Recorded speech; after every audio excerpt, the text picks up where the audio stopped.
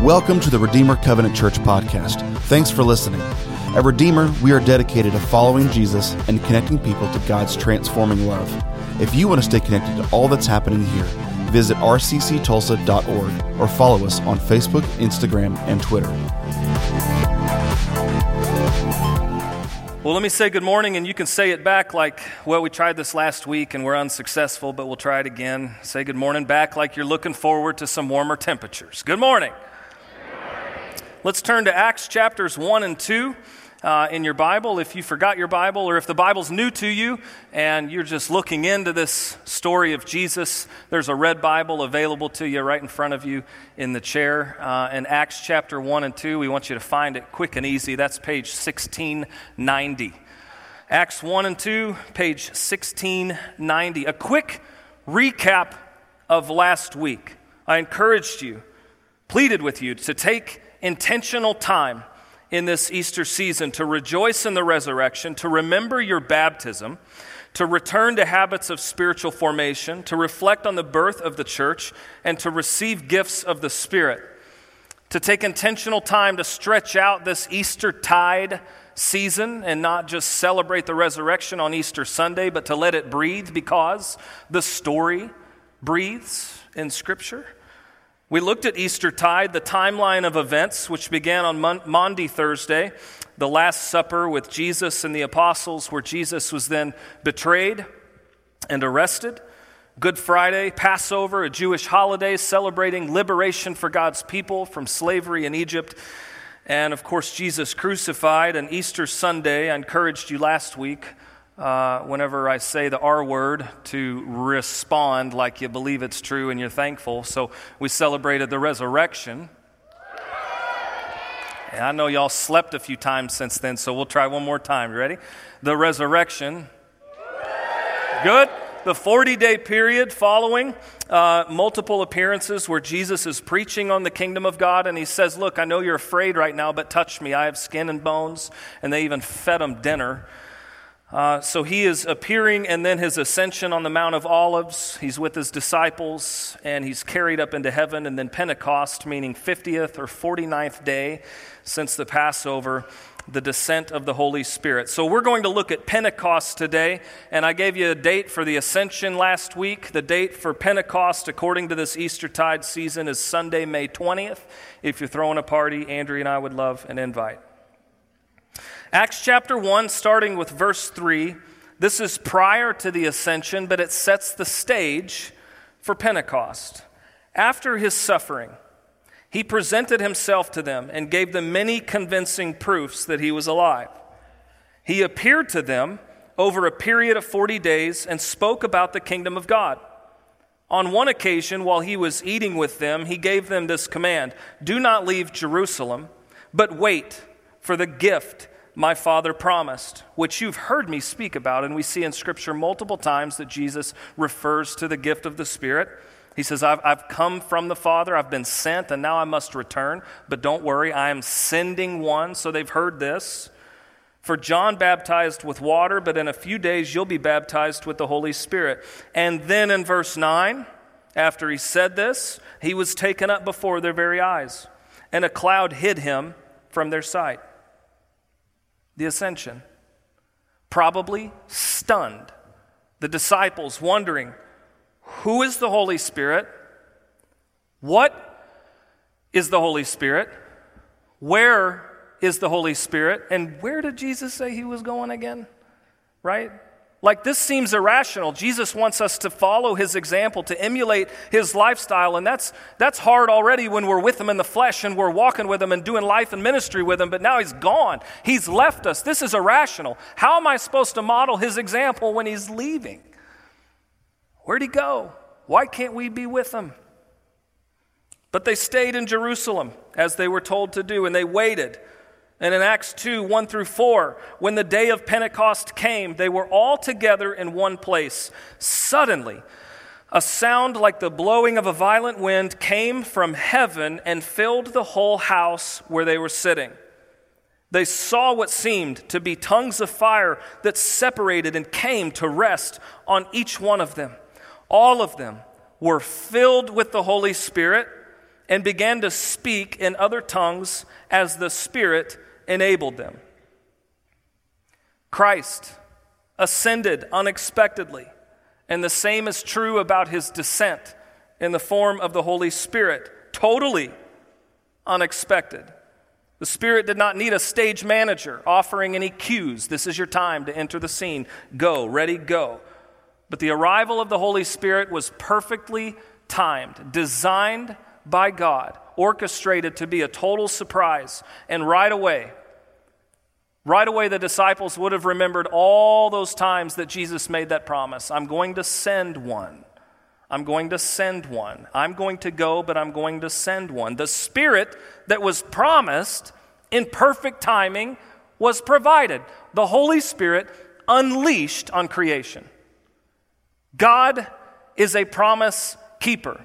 He said, I'm going to send my Spirit, and he sent his Spirit. And remembering this and preaching this and believing this in our hearts, it's not just about reliving this historical event, but this is about yielding ourselves to the promise that God delivered on, yielding ourselves more and more to him as he's drawing us deeper into communion with him.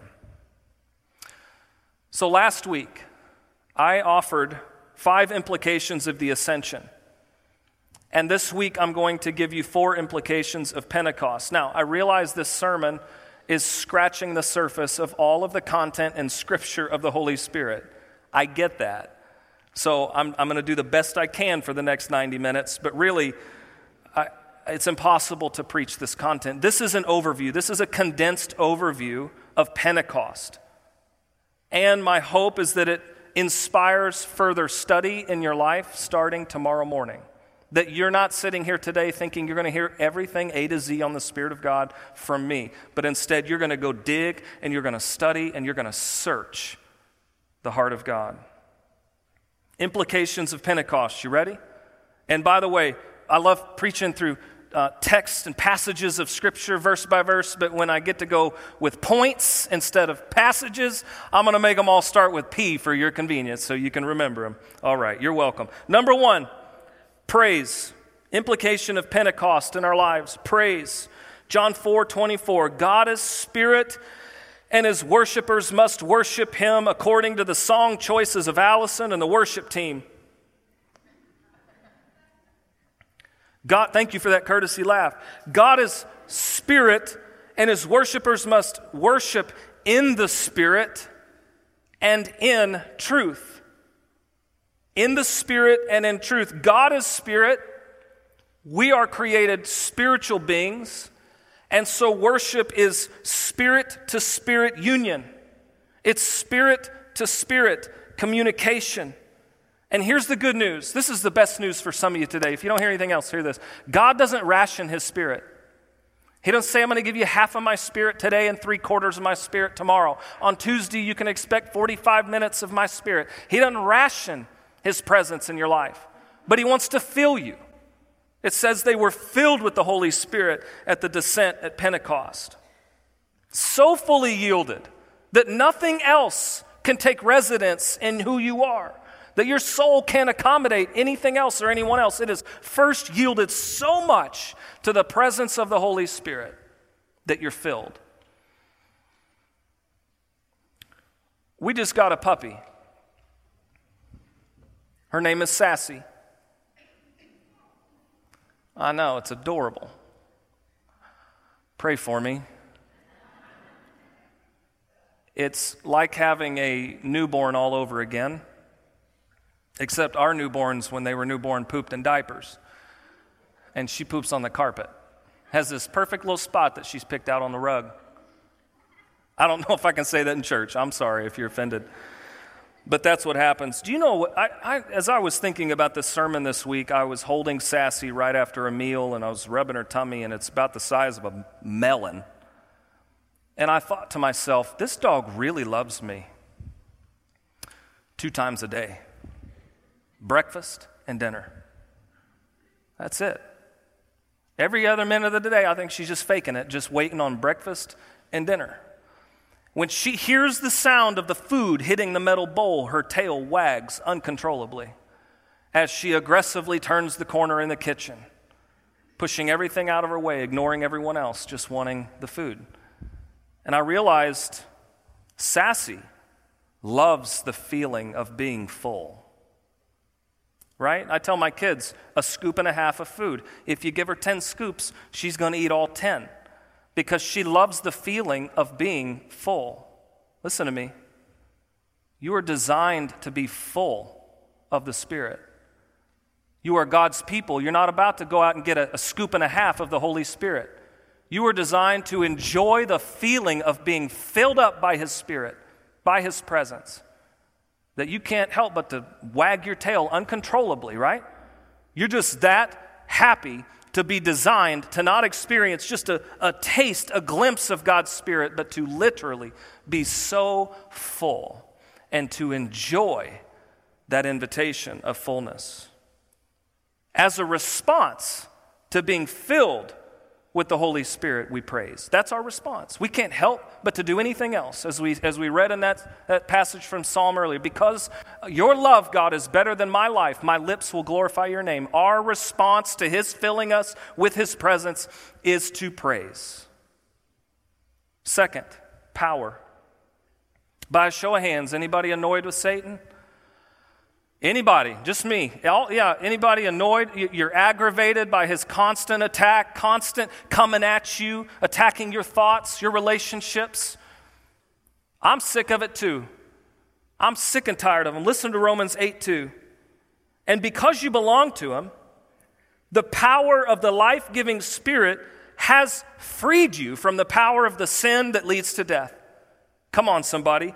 The power of the life-giving Spirit has freed you because you don't have to live in the trap of sin. You don't have to keep walking into the snares of sin. You don't have to feel helpless and hopeless anymore. His Spirit has set you free. You have power over the grip of sin in your life. Yes, there is power behind sin. Yes, our enemy has been given power and authority to an extent on this earth. You guys realize Satan only has authority and power because he's given permission, right? He's not equal to God. It's not a wrestling match between God and Satan. God's given him authority to have power on earth for this time, this temporary time on earth. And our trials, as hard as they may be, they purify us, they test us, they give us something in our lives that we lack. They mature us and they complete us, but sin has power. Peter calls Satan a roaring lion looking for someone to devour, and lions roar because they're hungry. They're expressing severe hunger pains. They roar to intimidate their prey, and he's roaring at you each and every day, and you don't have to listen to it. You can rise above it because you've been set free by the power of the Holy Spirit in your life. This is when the roar of the intimidating lion turns into a little ugly kitty cat, because all cats are ugly. Our greatest weapon against sin. See, we see the fruit of the Spirit as how we treat each other. We're going to be all happy in our families, right? Because the fruit of the Spirit. But the fruit of the Spirit is our greatest weapon against the power of sin. When you are submitted and yielded to the Holy Spirit, when you invite Him in, when He occupies who you are and He fills you, you are given love and joy and peace and patience and kindness and goodness and faithfulness and gentleness and self-control. And those are the fruit of the Spirit. And yes, they determine how we operate, how we behave in our relationships, how we think. But listen, the fruit of the Spirit doesn't give you any power over sin. It's of the Spirit, and it affects your thoughts and your behaviors. But you know what gives you power over sin is when you take the fruit of the Spirit and you put legs to it and you start walking in the Spirit. Because I can say all day long, I possess love because I'm a Christ follower, but am I loving?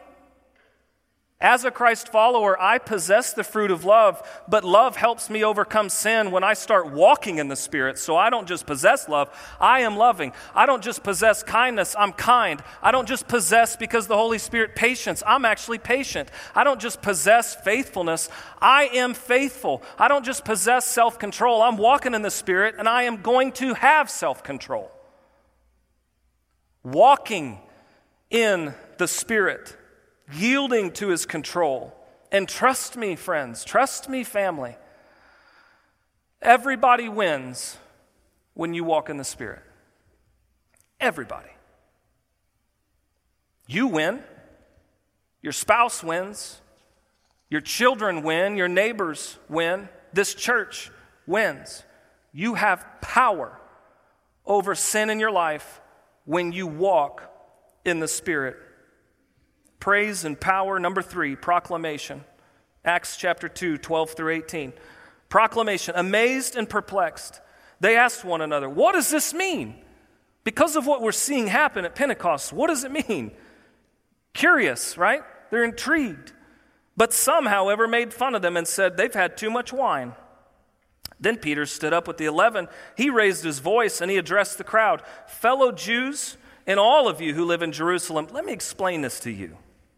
Listen carefully to what I say. These people are not drunk.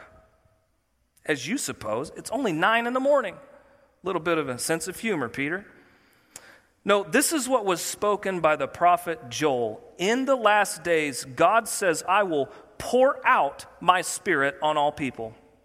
Your sons and your daughters will prophesy. Your young men will see visions. Your old men will dream dreams. Even on my servants, both men and women, I'm going to pour out my Spirit in those days, and they will prophesy. This echoes so much of the New Testament, the gospel, that Christ is in all and for all, that he doesn't discriminate. He's not exclusive in who he pours his Spirit out on. Christ is all. It says in Colossians, he's all, barbarian, Scythian, slave or free, circumcised or uncircumcised, man, woman, he is all. And so we see Pentecost putting a period right here to Eastertide. It's the end of Eastertide, but it's also the beginning. It's the conception of the church. And people asked in that moment when they saw the Holy Spirit come, what does this mean? What does this mean for us? And Peter, consider, this fella has previously denied Jesus, hasn't he? And he steps up with power and authority, and he steps up with courage and urgency, and he preaches this message of salvation. Go read it in Acts. It's a phenomenal sermon, his very first, and 3,000 people make a decision that day of faith that Jesus is who he says he was, and this is his Spirit, and I want all on board with this. And Peter doesn't preach a sermon that's soft, and he doesn't preach a sermon that's sensitive, and he doesn't preach to be polite. He's not afraid of hurting people's feelings, but instead, he thought back on how Jesus started his very first sermon, which we see in Matthew 4:17. Repent is how Jesus began his ministry. You got to make a turn here, because the kingdom of heaven is near, and if you want this kingdom, if you want to be a part of it, you got to walk away from your kingdom. And he remembers how Jesus started his ministry, so he begins, and this is Acts 2:28, just like his teacher did. Repent and be baptized, every one of you, in the name of Jesus Christ for the forgiveness of your sins. And here's the promise, the fulfilled promise, you will receive the gift of the Holy Spirit. This very moment, this sermon, this turn in so many hearts, this conception of the church, Pentecost, is when we see the story of Jesus becoming the story of the Jesus movement. Because everybody had heard about Jesus. We know this story. We've heard all sorts of stories about him. But what do we do now? Well, because of Pentecost, it wasn't a story about Jesus anymore. We see the start of a movement. And people are getting on board. People are believing. You too, not just Peter, but you too, have a Spirit-verified commission on your life. And should you choose to accept this commission, I'm telling you right now, it is a cause that is unstoppable. Be confident. Should you choose to accept this Spirit-verified commission, this cause is absolutely unstoppable because of the Holy Spirit. You are the church. You are Christ's ambassadors. You are Christ's representatives. You are the city on a hill that cannot be hidden. You're the light of the world, and you're the salt of the earth. You are empowered by the Spirit, and you have this amazing privilege and this amazing responsibility to tell people about Jesus, to trumpet the gospel of Christ in every single place that you go, to every single relationship that you have. How important is this? This is critical. Critically important that we take this responsibility. These are the days of Pentecost. These are the days of worldwide mission. And you have a responsibility. Consider there are no more decisive, turning points in redemptive history that must take place before Jesus comes back.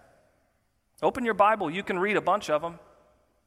A bunch of decisive turning points in redemptive history to get us to this very place that we are right now. I'm telling you, Christ is coming back. We don't know when, but that's why we're here right now, because we believe it to be true.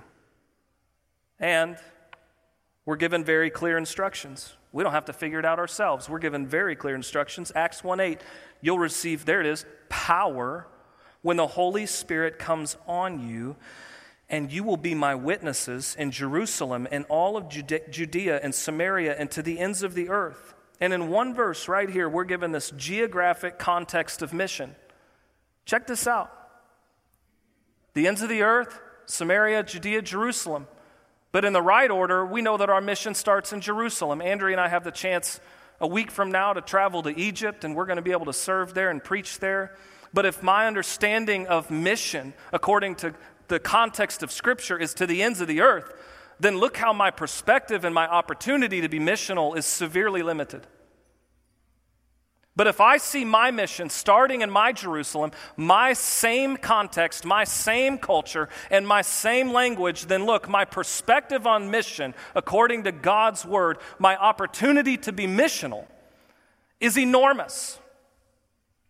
So our mission is not a trip once a year to serve in a third world country. Our mission starts in our backyard. Our mission starts with your colleagues, with your friends, with your kids' friends and their parents and teachers and your waitress today at lunch. Your mission starts with your kids' soccer coach, everybody you interact with. That doesn't apply to me. Brian's right here. He coaches my kids in soccer. He loves Jesus. So I don't have to preach to him. But listen, every interaction we have, every single interaction we have, every conversation, every relationship, with years of equity with someone or a complete stranger, everything has to be different because of Pentecost. Everything has to be different. By the way, the book of Acts, the advancement of the gospel, the acts of the development of the church follows this exact movement that we see from Acts 1:8. We see the gospel advancing through Jerusalem from Acts 1 to 7, Judea and Samaria from Acts 8 to 12, and from Acts 13 to 28, we see the gospel advancing to the ends of the earth. We're given that verse, that instruction, toward the very beginning of the book, and the whole book follows that course. Proclamation, evangelism, bearing witness is very much a responsibility and a privilege. And let me tell you something, nobody can argue with your testimony. When you bear witness, you offer your testimony of what Christ has done, the redeeming work of God in your life. People can argue with the Bible all day long, right? People can argue with the purpose and mission of the church. That's fine. They can come up with arguments all day long that they perceive to be believable. And rather than sitting there and forcing them to say, yeah, your Bible is true, I'll just tell them what Jesus has done in my life. I'm just going to tell them how God woke me up one day, how His Spirit filled me, and how everything in my life changed because of my salvation in Him, because I'm a part of His redemptive story. Nobody can argue with your testimony because that's what God has done in your life. 4, purpose. Praise, power, proclamation. The 4th one is purpose. If I were to ask you today, do you feel a sense of purpose in your life prompted by the Holy Spirit? What would you say? Do you feel a sense of purpose in your life prompted by the Holy Spirit? Now, I'm going to argue that if the Holy Spirit's prompted any kind of purpose in your life, it may not be popular, it may not be comfortable. It may not be about your fame and your fortune, your security. Do you have that sense of purpose prompted by the Spirit in your life? The fruit of the Spirit is the natural overflow of His power through our thoughts, our actions, our behaviors. But additional to the fruit of the Spirit are the gifts of the Spirit. And Paul urges us, seek these gifts, desire them, stir up these gifts in your life. And we see these gifts in 1 Corinthians 12. Now to each one, the manifestation of the Spirit is given for the common good. To one, there's given through the Spirit a message of wisdom. To another, the message of knowledge by means of the same Spirit. To another, faith by the same Spirit. To another, gifts of healing by that one Spirit. To another, miraculous powers. To another, prophecy. To another, distinguishing between spirits. To another, speaking in different kinds of tongues. And still to another, the interpretation of tongues. All of these are the work of one and the same Spirit, and He distributes them to each one just as He determines. And it says, for the common good, the strength of the church. So think about it this way. If the fruit of the Spirit is given to you at the moment of salvation, the love and joy and peace, that's like the cake. That's good, right? But the gifts of the Spirit is the icing on the cake. Come on. This is urging us to experience more of who God is. And I realize when I say God has more for you, I realize that shifts the mood in some of our lives. What do you mean God has more for me? I go to church every week. I go to church almost every week of the year, and I'm in a small group, and I serve on one of the teams at the church. I went on a mission trip. I tithe, and I love my neighbors. I'm good. I got plenty of God, right? But what if I say God may have more for you? God may have more for you. I saw a picture this week that describes how some of us react when we hear God has more. God says, I got a plan for your life. And then this is what it feels like. The Holy Spirit's like, come on, baby, let's go. This is going to be good. This is going to be extravagant. You better buckle up, but you're safe with me. I'm never going to leave you. I'm right here with you. And we're looking at the Holy Spirit like, no thanks. I kind of like it the way it is. I'm kind of comfortable here. What if God has more for you? The more we engage with the gifts of the Spirit, the more ammunition we have in our spiritual lives and in this spiritual battle. The more we engage with the Holy Spirit, the more effective our ministry, the greater our contribution to the kingdom of God. Search these things. Let's not be status quo in our faith life. But let's stir up these things. Let's desire more of who God is. Pentecost. God's indwelling Spirit participating in our lives results in praise and power over sin and proclamation of the gospel and life-enriching purpose. Let me close by speaking specifically to anyone here who did not enjoy this sermon. You don't have to raise your hands. Let me speak to anyone who did not enjoy this sermon, because when I speak about God's Spirit and you being a spiritual being in the spirit-to-spirit union, you push back and you say, yeah, that's really great. But I can't go there. I just feel spiritually dead. I mean, I can't pray. Worship is hard for me. I haven't felt alive in God in a really long time. And truthfully, I just feel pretty dry. I can't experience that. Death Valley is the driest and hottest location in North America. And it receives less than 2 inches of rain per year. As you can see, it's one of the most extreme environments on earth and has a record high temperature of 134 degrees Fahrenheit. However, every 10 to 12 years, consecutive storms sweep through the valley, dropping 7 to 8 inches of rain in one day, 4 times the annual average in one day, and the valley explodes. And native plants come to life, and plants that have never been found in this region are discovered. The locals call this a rare super bloom. And here's the deal. The valley is dry and hot, and it looks dead. It looks like nothing can live there. But all along, the seeds are there. They're dormant, and they're waiting. And all they need is a little water. And if you're here today and you'd say, yeah, I've got a seed of faith in my heart, absolutely. But I still feel really dry, helpless. and alone. I haven't experienced God in a long time. I'll encourage you with this quote from C.S. Lewis: Easter is death working backwards. Easter is death working backwards, where whatever is dead can be made alive. So if you feel like I'm speaking straight to you right now, and you say, yeah, I feel dry in my spirit. If you feel like I'm speaking to you, I'm not speaking to you. The Holy Spirit's speaking to you.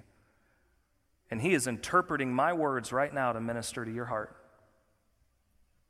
And so if you'd bow your heads, if that's you today and you're saying, yeah, I feel spiritually dry and I want to feel alive again, I'm going to pray. And I'm going to invite you, and I really invite all of you, any of you that maybe you feel alive today, but you're just saying, I want more of God. I'm going to pray, and I invite you to agree with me in this prayer.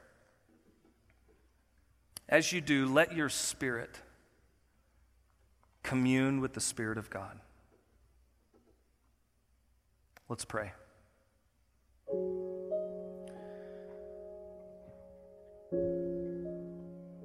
Come, Holy Spirit.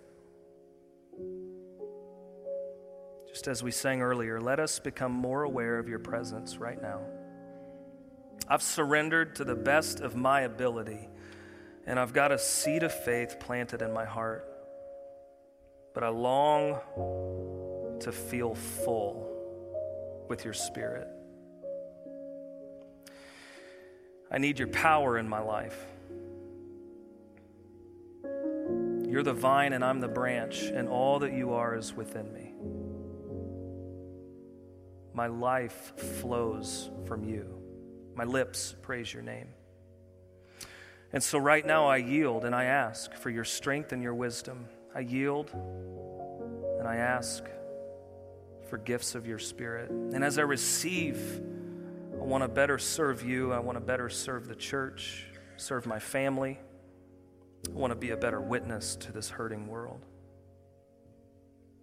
And it's only in your power and only guided by your Spirit will my life ever be fruitful. Holy Spirit, come. I'm born of your Spirit. I want to be filled with your Spirit. I ask you to empower me with your Spirit. Give me opportunities, God, to use your gifts to reveal your love and your mercy. And stretch me, God. God, expand my capacity for you. Work in me today in a powerful way. Mighty Spirit of God, bring about purpose in my life. Thank you for flooding the deep places of my heart with your love. Thank you for washing and cleansing my wounds, my scars. Thank you for your compassion. Thank you for being near right now to my pain and my grief, my fear. Thank you for your gentleness and for your comfort. Holy Spirit, I surrender to you. Flow freely in me and through me. Thank you for being my friend, my teacher, my comforter, my counselor, my intercessor, and the giver of extravagant gifts. I praise you, God. I delight in you. I thank you, and I love you. In the name of Christ, I pray. Amen.